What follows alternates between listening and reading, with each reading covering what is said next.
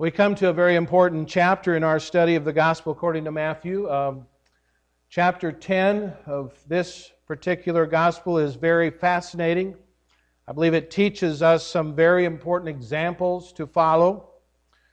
But it's a passage that we need to interpret very carefully. You know, there are many instructions in it that are intended for a specific group on a specific occasion and for a specific purpose. And we wouldn't be treating the passage wisely if we try to apply everything that it says to ourselves today. I've often reminded you in our study of God's Word that we need to make sure we look at the context and make sure that we know what's happening. And I trust that is something we want to pay attention to here as well. And to help us appreciate this, let's look at this chapter in terms of the broader context of Matthew's Gospel. Remember, Matthew began by introducing us to Jesus Christ, the Son of David, the Son of Abraham, way back in Matthew chapter 1, verse 1. That sets the tone for this Gospel. It's a very Jewish Gospel account.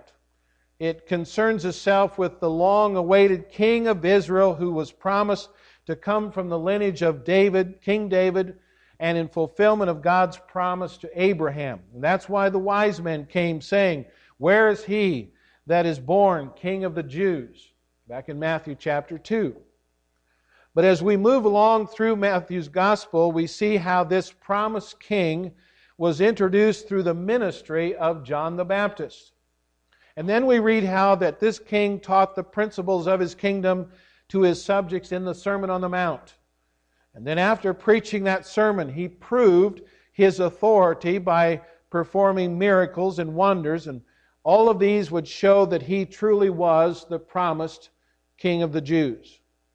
But now we come to chapter 10, and we see that Jesus, the long-awaited promised King of the Jews, calls 12 of His disciples together and commissions them to go out and proclaim to the Jewish people. He sends them out to the lost sheep of Israel, it says, and He tells them to preach the kingdom of heaven is at hand. And so, as we've emphasized before, the things that we read in this chapter are understood in the context of the introduction of the king to his people.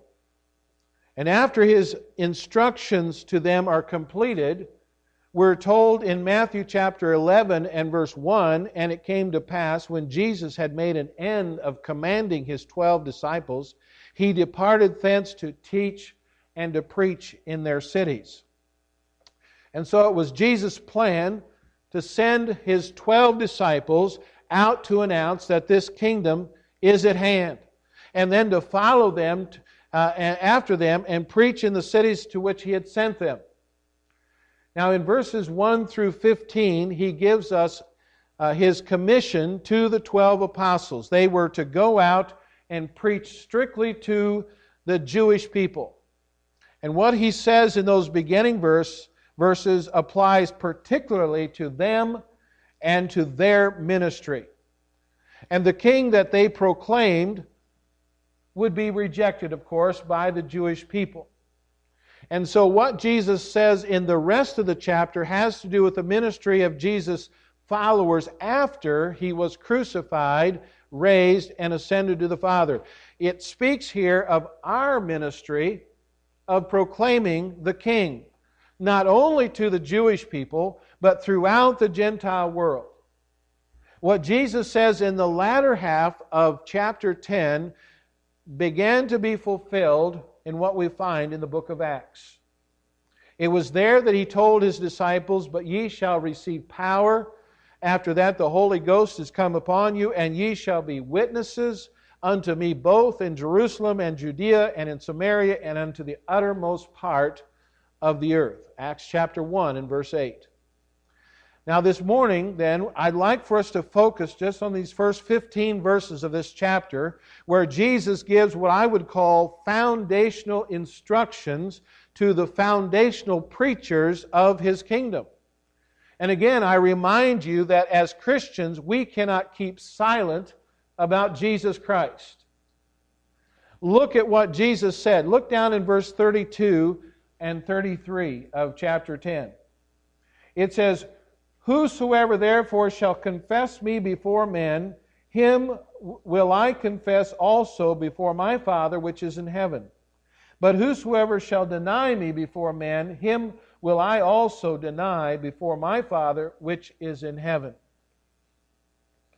We are to be unashamed and unintimidated by the growing secular pressures of our culture today. And we are to boldly, confidently, and lovingly proclaim Jesus Christ. He's the Son of God. He's the Savior of the world.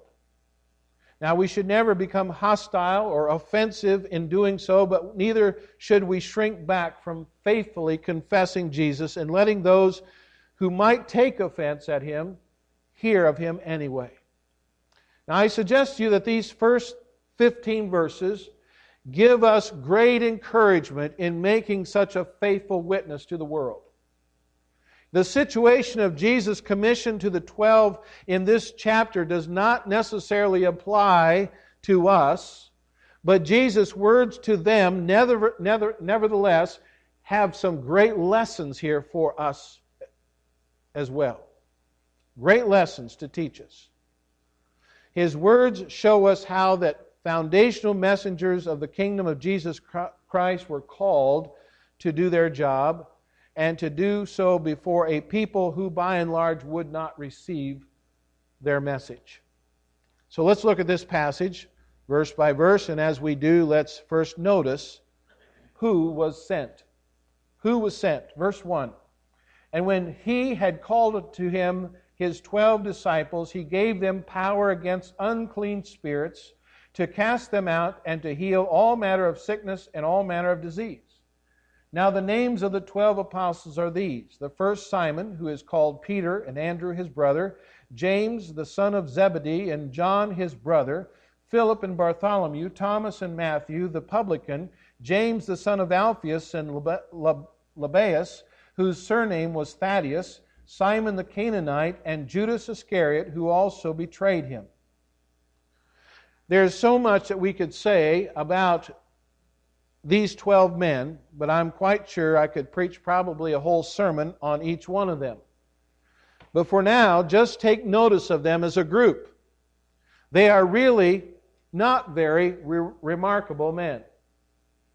Not by this world's standards anyway. But Jesus called them to Himself, and because He did, they would go on and change the world. By the way, for those of you that are studying thrice trumpeted truths, they are organized into 3 teams. And they're also sent out by twos. Peter, Philip, and James, the son of Alphaeus, headed up these 3 groups. And our text pairs them in twos as well, which we can assume were the way they were sent out to do their mission into Galilee. Just think that's an interesting sidelight there for our adult Sunday school class. But first of all, notice they were called to be students. They were called to be students. Notice what they are called. They are called His 12 disciples. To be a disciple is basically to be a student of a teacher. There were many students under Jesus at this time, but these 12 were the ones He called to Himself for special service. And notice what they are called to be. Jesus tells us that what the names of the 12 apostles are, and to be an apostle is to be, as the word literally means, a sent one. And He was about to send them out to be His representatives with an authoritative commission to proclaim the kingdom to the Jewish people.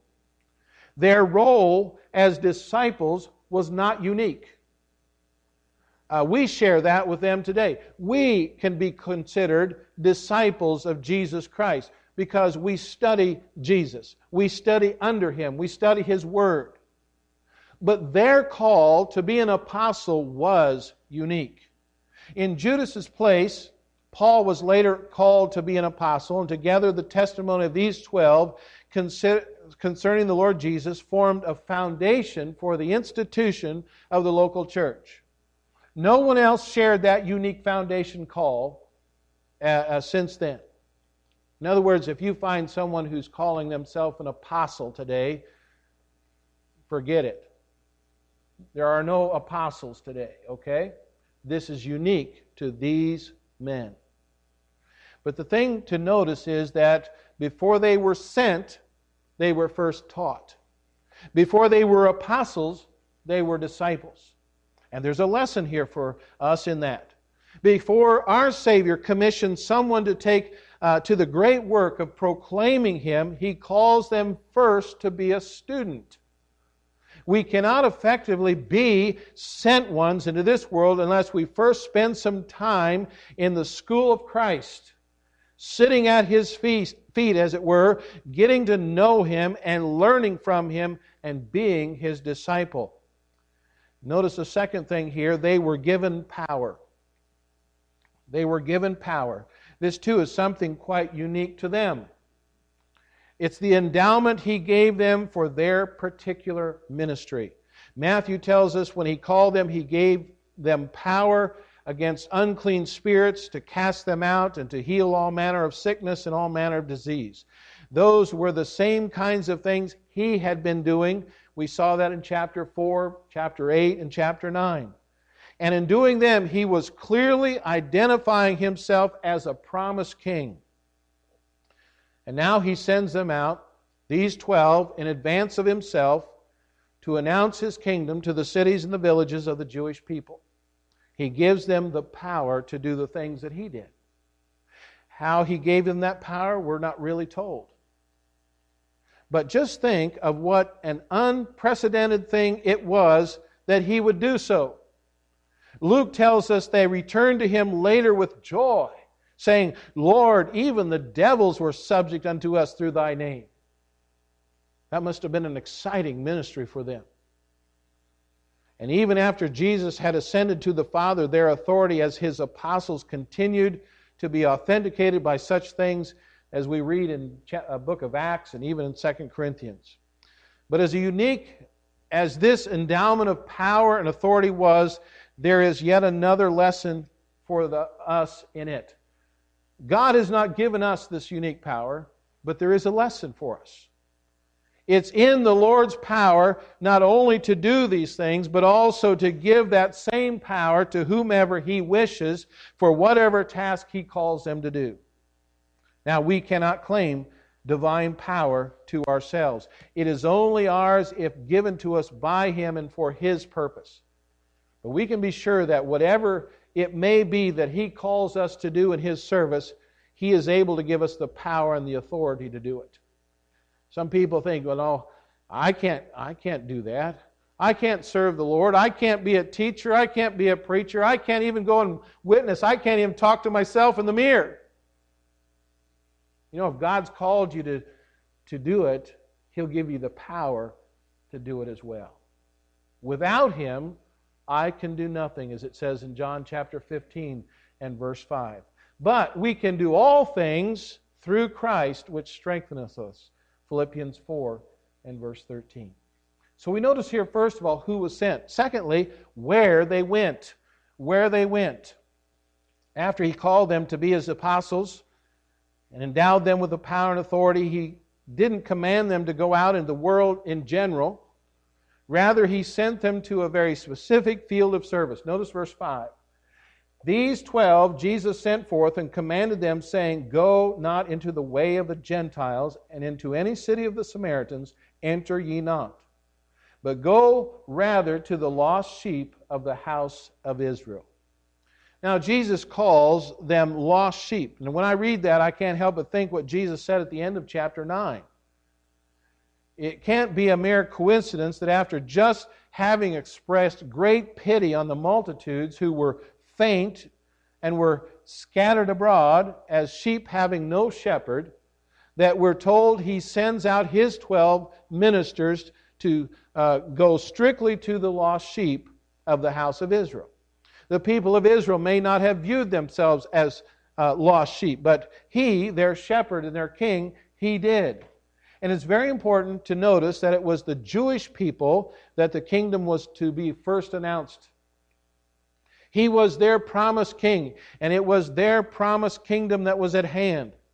And this, by the way, was always the pattern also of the Apostle Paul. He went to the Jews first and only went to the Gentiles after the Jews had rejected the message of their king. This was crucial to Paul's understanding of preaching the gospel message. He said, "For I am not ashamed of the gospel of Christ, for it is the power of God unto salvation to everyone that believeth, to the Jew first, and also to the Greek." Romans 1:16. But the call to us is different today. The commission that the Lord Jesus has given to us is, "Go ye therefore and teach all nations." Matthew 28:19. But I wonder if one of the lessons we need to learn from this is that in the fulfillment of the Great Commission, we must not forget the Jewish people. They are the Lord's beloved, chosen people, and He still loves them, and He still has a plan for them. And so He's told us to go and teach all nations. Now notice thirdly what they did. What they did. Matthew says that Jesus told them to go to the lost sheep of the house of Israel. And then verse 7 he says, "And as ye go, preach, saying, the kingdom of heaven is at hand." Now the same message that John the Baptist preached in Matthew 3:2 is the same message that Jesus Christ Himself preached in Matthew 4:17. And now they were to preach that same message as well. They were to be going, and as they went, they were to preach the offer of the kingdom. But I want you to notice that preaching was not the only thing that they were going to do. He went on to say, as part of their ministry, they were to, in verse 8, heal the sick, cleanse the lepers, raise the dead, cast out devils, freely ye have received, freely give. They weren't just to walk around with a sandwich board on their backs and a megaphone in their hands, and they're screaming on the street corners in isolation from the needs of people. They were to make sure that their proclamation of the kingdom was one that touched lives in a very compassionate and a personal way. It was to be accompanied by the works of the ministry. They were to care for people, just as Jesus did. Now you can imagine how if someone could heal the sick and cleanse the lepers and raise the dead and cast out demons, they would charge and would certainly receive a high price for such miracles. But Jesus taught them not to have that kind of an attitude. They were to remember that they themselves had freely received all that the Lord had given them and was yet to give them. And this would be the motivation for freely giving themselves. We too must freely give when we remember what has been freely given to us. Now again, the command to perform these miracles was something very specific to the apostles. They were the ones who were given this divine endowment, this divine power and authority. Only they could perform such a ministry. But there's still a lesson here for us. As we fulfill the commission we have received from the Lord, we need to do just as the apostles did, the foundational kingdom messengers. We need to make sure our preaching is not done just in words alone. It's also be done in the context of an active, personal, compassionate ministry of meeting people's needs. And as the Apostle John said, who, by the way, was among the group of 12, he said, "My little children, let us not love in word, neither in tongue, but in deed and truth." You know, the lost and hurting people of this world are more inclined to believe the truth of the gospel when its preachers not only proclaim it to them as Jesus in Jesus' name, but actively minister to their needs in Jesus' power. Now notice a fourth thing that we see in these foundational messengers, how they were provided for. How they were provided for. Verse 9. Provide neither gold nor silver nor brass in your purses, nor scrip for your journey, neither two coats, neither shoes, nor yet staves, for the workman is worthy of his meat. Now, what Jesus is doing here is He's urging them not to stock up, so to speak, supplies for themselves in their work of proclaiming the kingdom of their kinsmen Jews. And this, of course, isn't to say that they were not to provide anything for themselves at all. They obviously would need a coat or a tunic, but they just weren't to bring two of them. They were to wear sandals, but they weren't to bring an extra pair. It was normal for a traveler to carry a walking stick, but just to bring a staff, though, on which to carry burdens. And this may be in part to keep His kingdom workers from becoming overburdened with distracting matters. Paul said, "No man warreth entangleth himself with the affairs of this life, that he may please him that has chosen him to be a soldier." 2 Timothy 2:4. Now I want to stop preaching here and meddle for a little bit. How many of you have ever seen TV shows like The Pickers? Anybody? A few of you. How about The Hoarders? And a few of those. Or Storage Wars. Well, if you haven't seen them, you haven't missed much. But if you have seen them, you know what they're about. They're about, for instance, people going and finding people that have collected buildings and buildings and buildings full of all kinds of old things. Rusty things that look like junk. And they pick them up and they say, "How much you want for this?" And they'll bicker back and forth a little bit and they'll come up with a price and they'll take it like it's the best treasure they've ever found. Or the hoarders, of course, is about people who just pile up things in their houses and they keep everything, even trash. And they're disgusting places to look into. Or storage wars, about how people will bid upon a storage place that has just full of all kinds of things. They don't have no idea what's in it. They're just going to bid on it, and whatever they get, they get. Basically, that's what America has become in many ways. Many people have become. We've become people of stuff, people of possessions. Now, we all have to have possessions. I'm glad you had a nice suit and dress and everything to wear to church today. You all look great. We need those things. But how many do we need? Do we need closet and closet and closet and closet full? How many of those things do we need?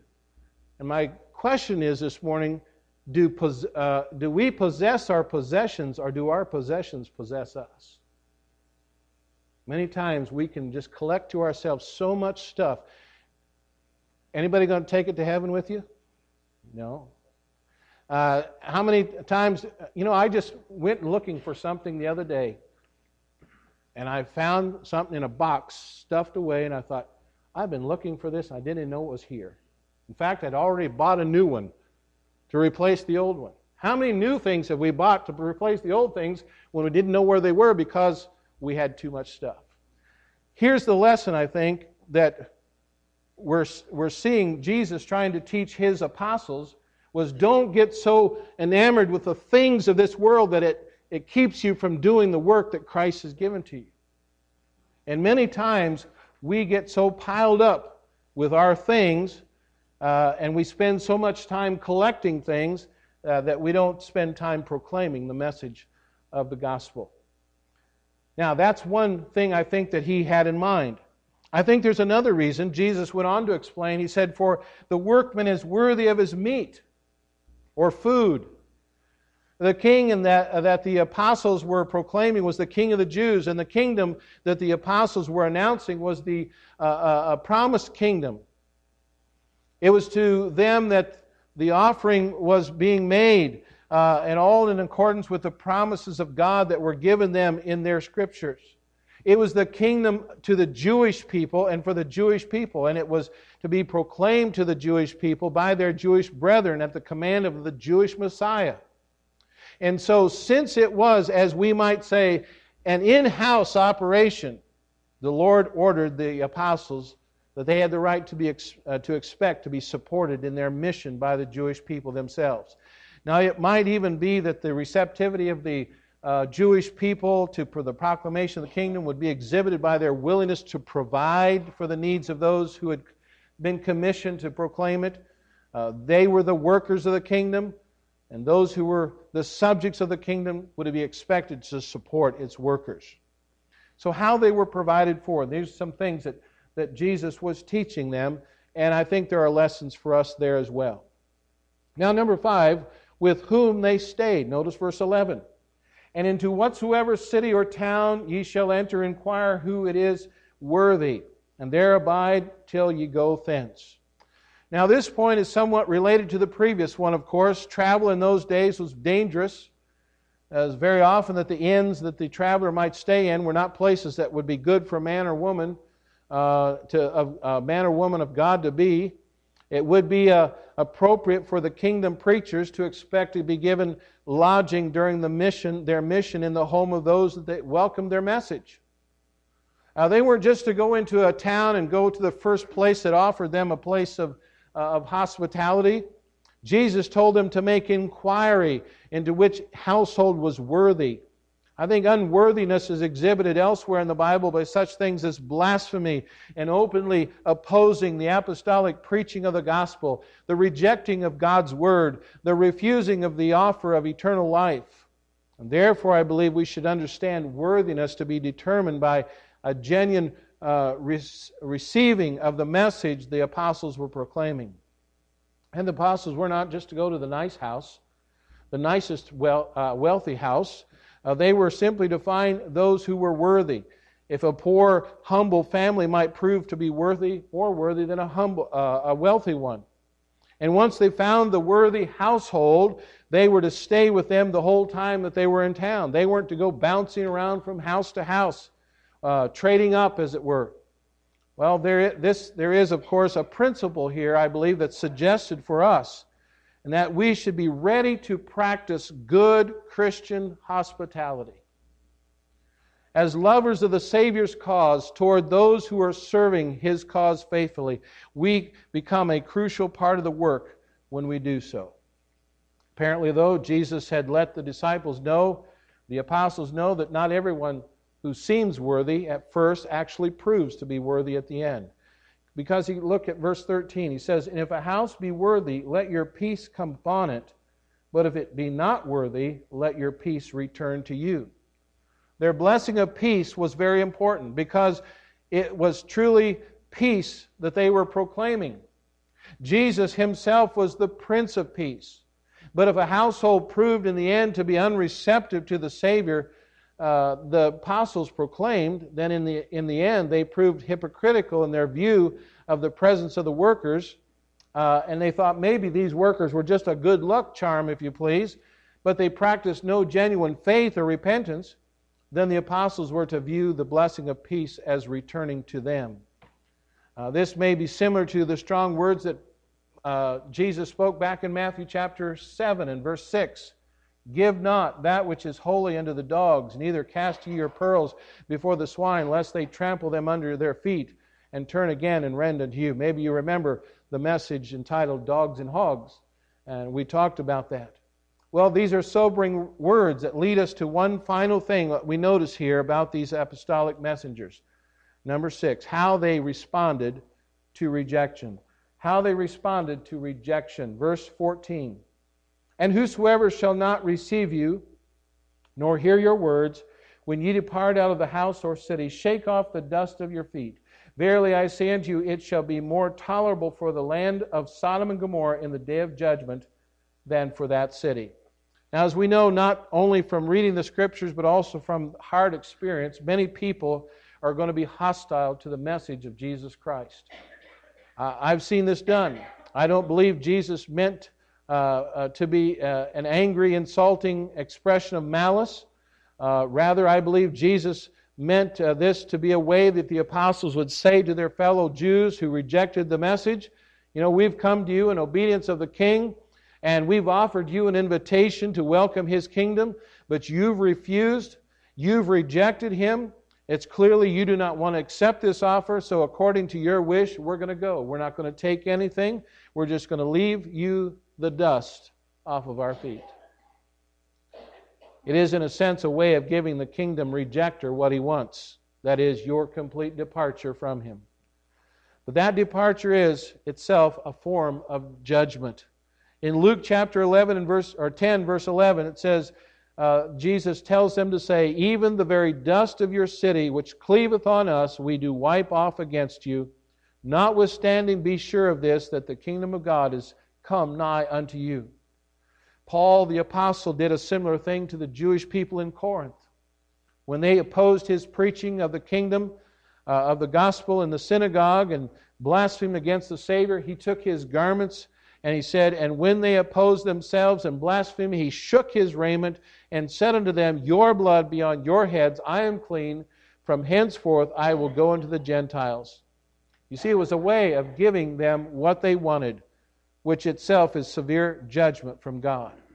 Sodom and Gomorrah here, its reference, of course, are the ancient cities that were legendary for their sin, as every Jewish person would readily agree. And yet when the kingdom is offered to one of the Jewish people's own cities and they coldly reject it, forcing the proclaimers of that message to shake the dust off their feet and move on, then God will judge that city more severely than He would judge Sodom and Gomorrah. Sodom and Gomorrah would not hear the message of eternal life, but there were other cities that did and rejected it. The apostles clearly proclaimed the message that the King had indeed come, and it was offered to the Jewish people. The final outcome wasn't up to those who faithfully proclaimed it. The people would either accept it or reject it, and the apostles left it to God to deal with the people, the choice that the people made. And again, I believe there's a lesson for us here. We are to proclaim our Savior to the world around us, especially during the season in which His birth into this world is celebrated. We've just come a month or so away from Christmas, and we need to do that, but not just during Christmas, but all through the year. All through the year we celebrate the Lord's coming and the reason why He came. And yet we often find the message we proclaim is fought against. It's fiercely opposed. In spite of that opposition, we are to faithfully proclaim the truth about Jesus Christ every opportunity the Lord sets before us. We must not try, however, to force people to accept it. I can't make anybody become a Christian. It's up to them. It's up to their choice to either accept it or reject it. And if they reject it, then we're to leave them to their decision and let God deal with them. Now, I know this message has been mainly to those of us who are saved. But what if you're the one who has rejected the gospel? What if you're the one that would not want to hear about Jesus coming to give you life and life eternal? I don't know what your spiritual condition is this morning, but as we think about this as believers, and as we share the message of Christ, we ourselves are not to be offensive in the way we do. We'll also make sure that we are clearly and lovingly giving the message of the gospel, that if they reject any of it or they're rejecting the clear offer of gospel, let's make sure that we never accommodate the message or change it to try to avoid offending people.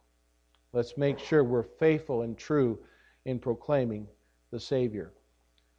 Some wonderful lessons here from the apostles. The instructions are specific for them. They were called to a specific ministry, but you and I have been called to a ministry of proclaiming as well. We've been sent. We've been sent to those in our families and to those in our community.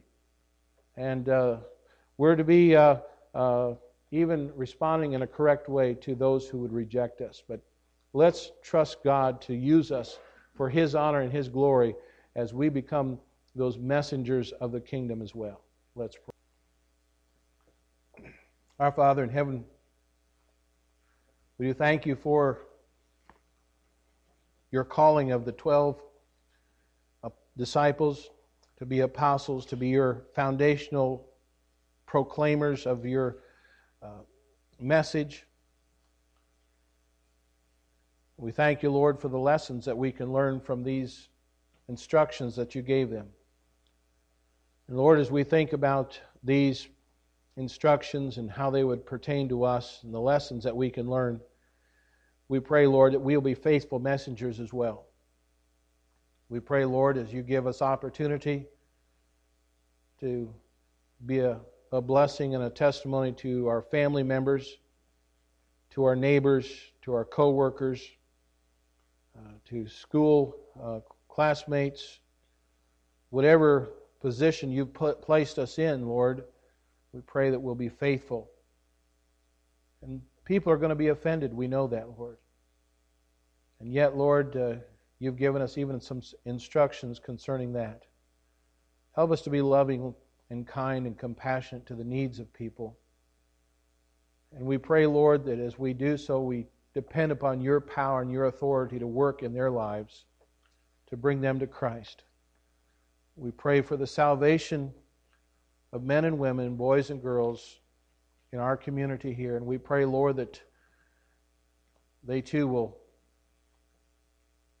come to receive the instruction from God's Word that each one of us needs to grow and to be busy about Your work. And so we thank You, Lord, for the lessons that You've given to us this morning. And we pray that You'll help us to live for You, to dedicate ourselves to giving out the gospel and to letting people know that Jesus loves them and died for them, and they can have eternal life as well. We pray this in Jesus' precious name. Amen.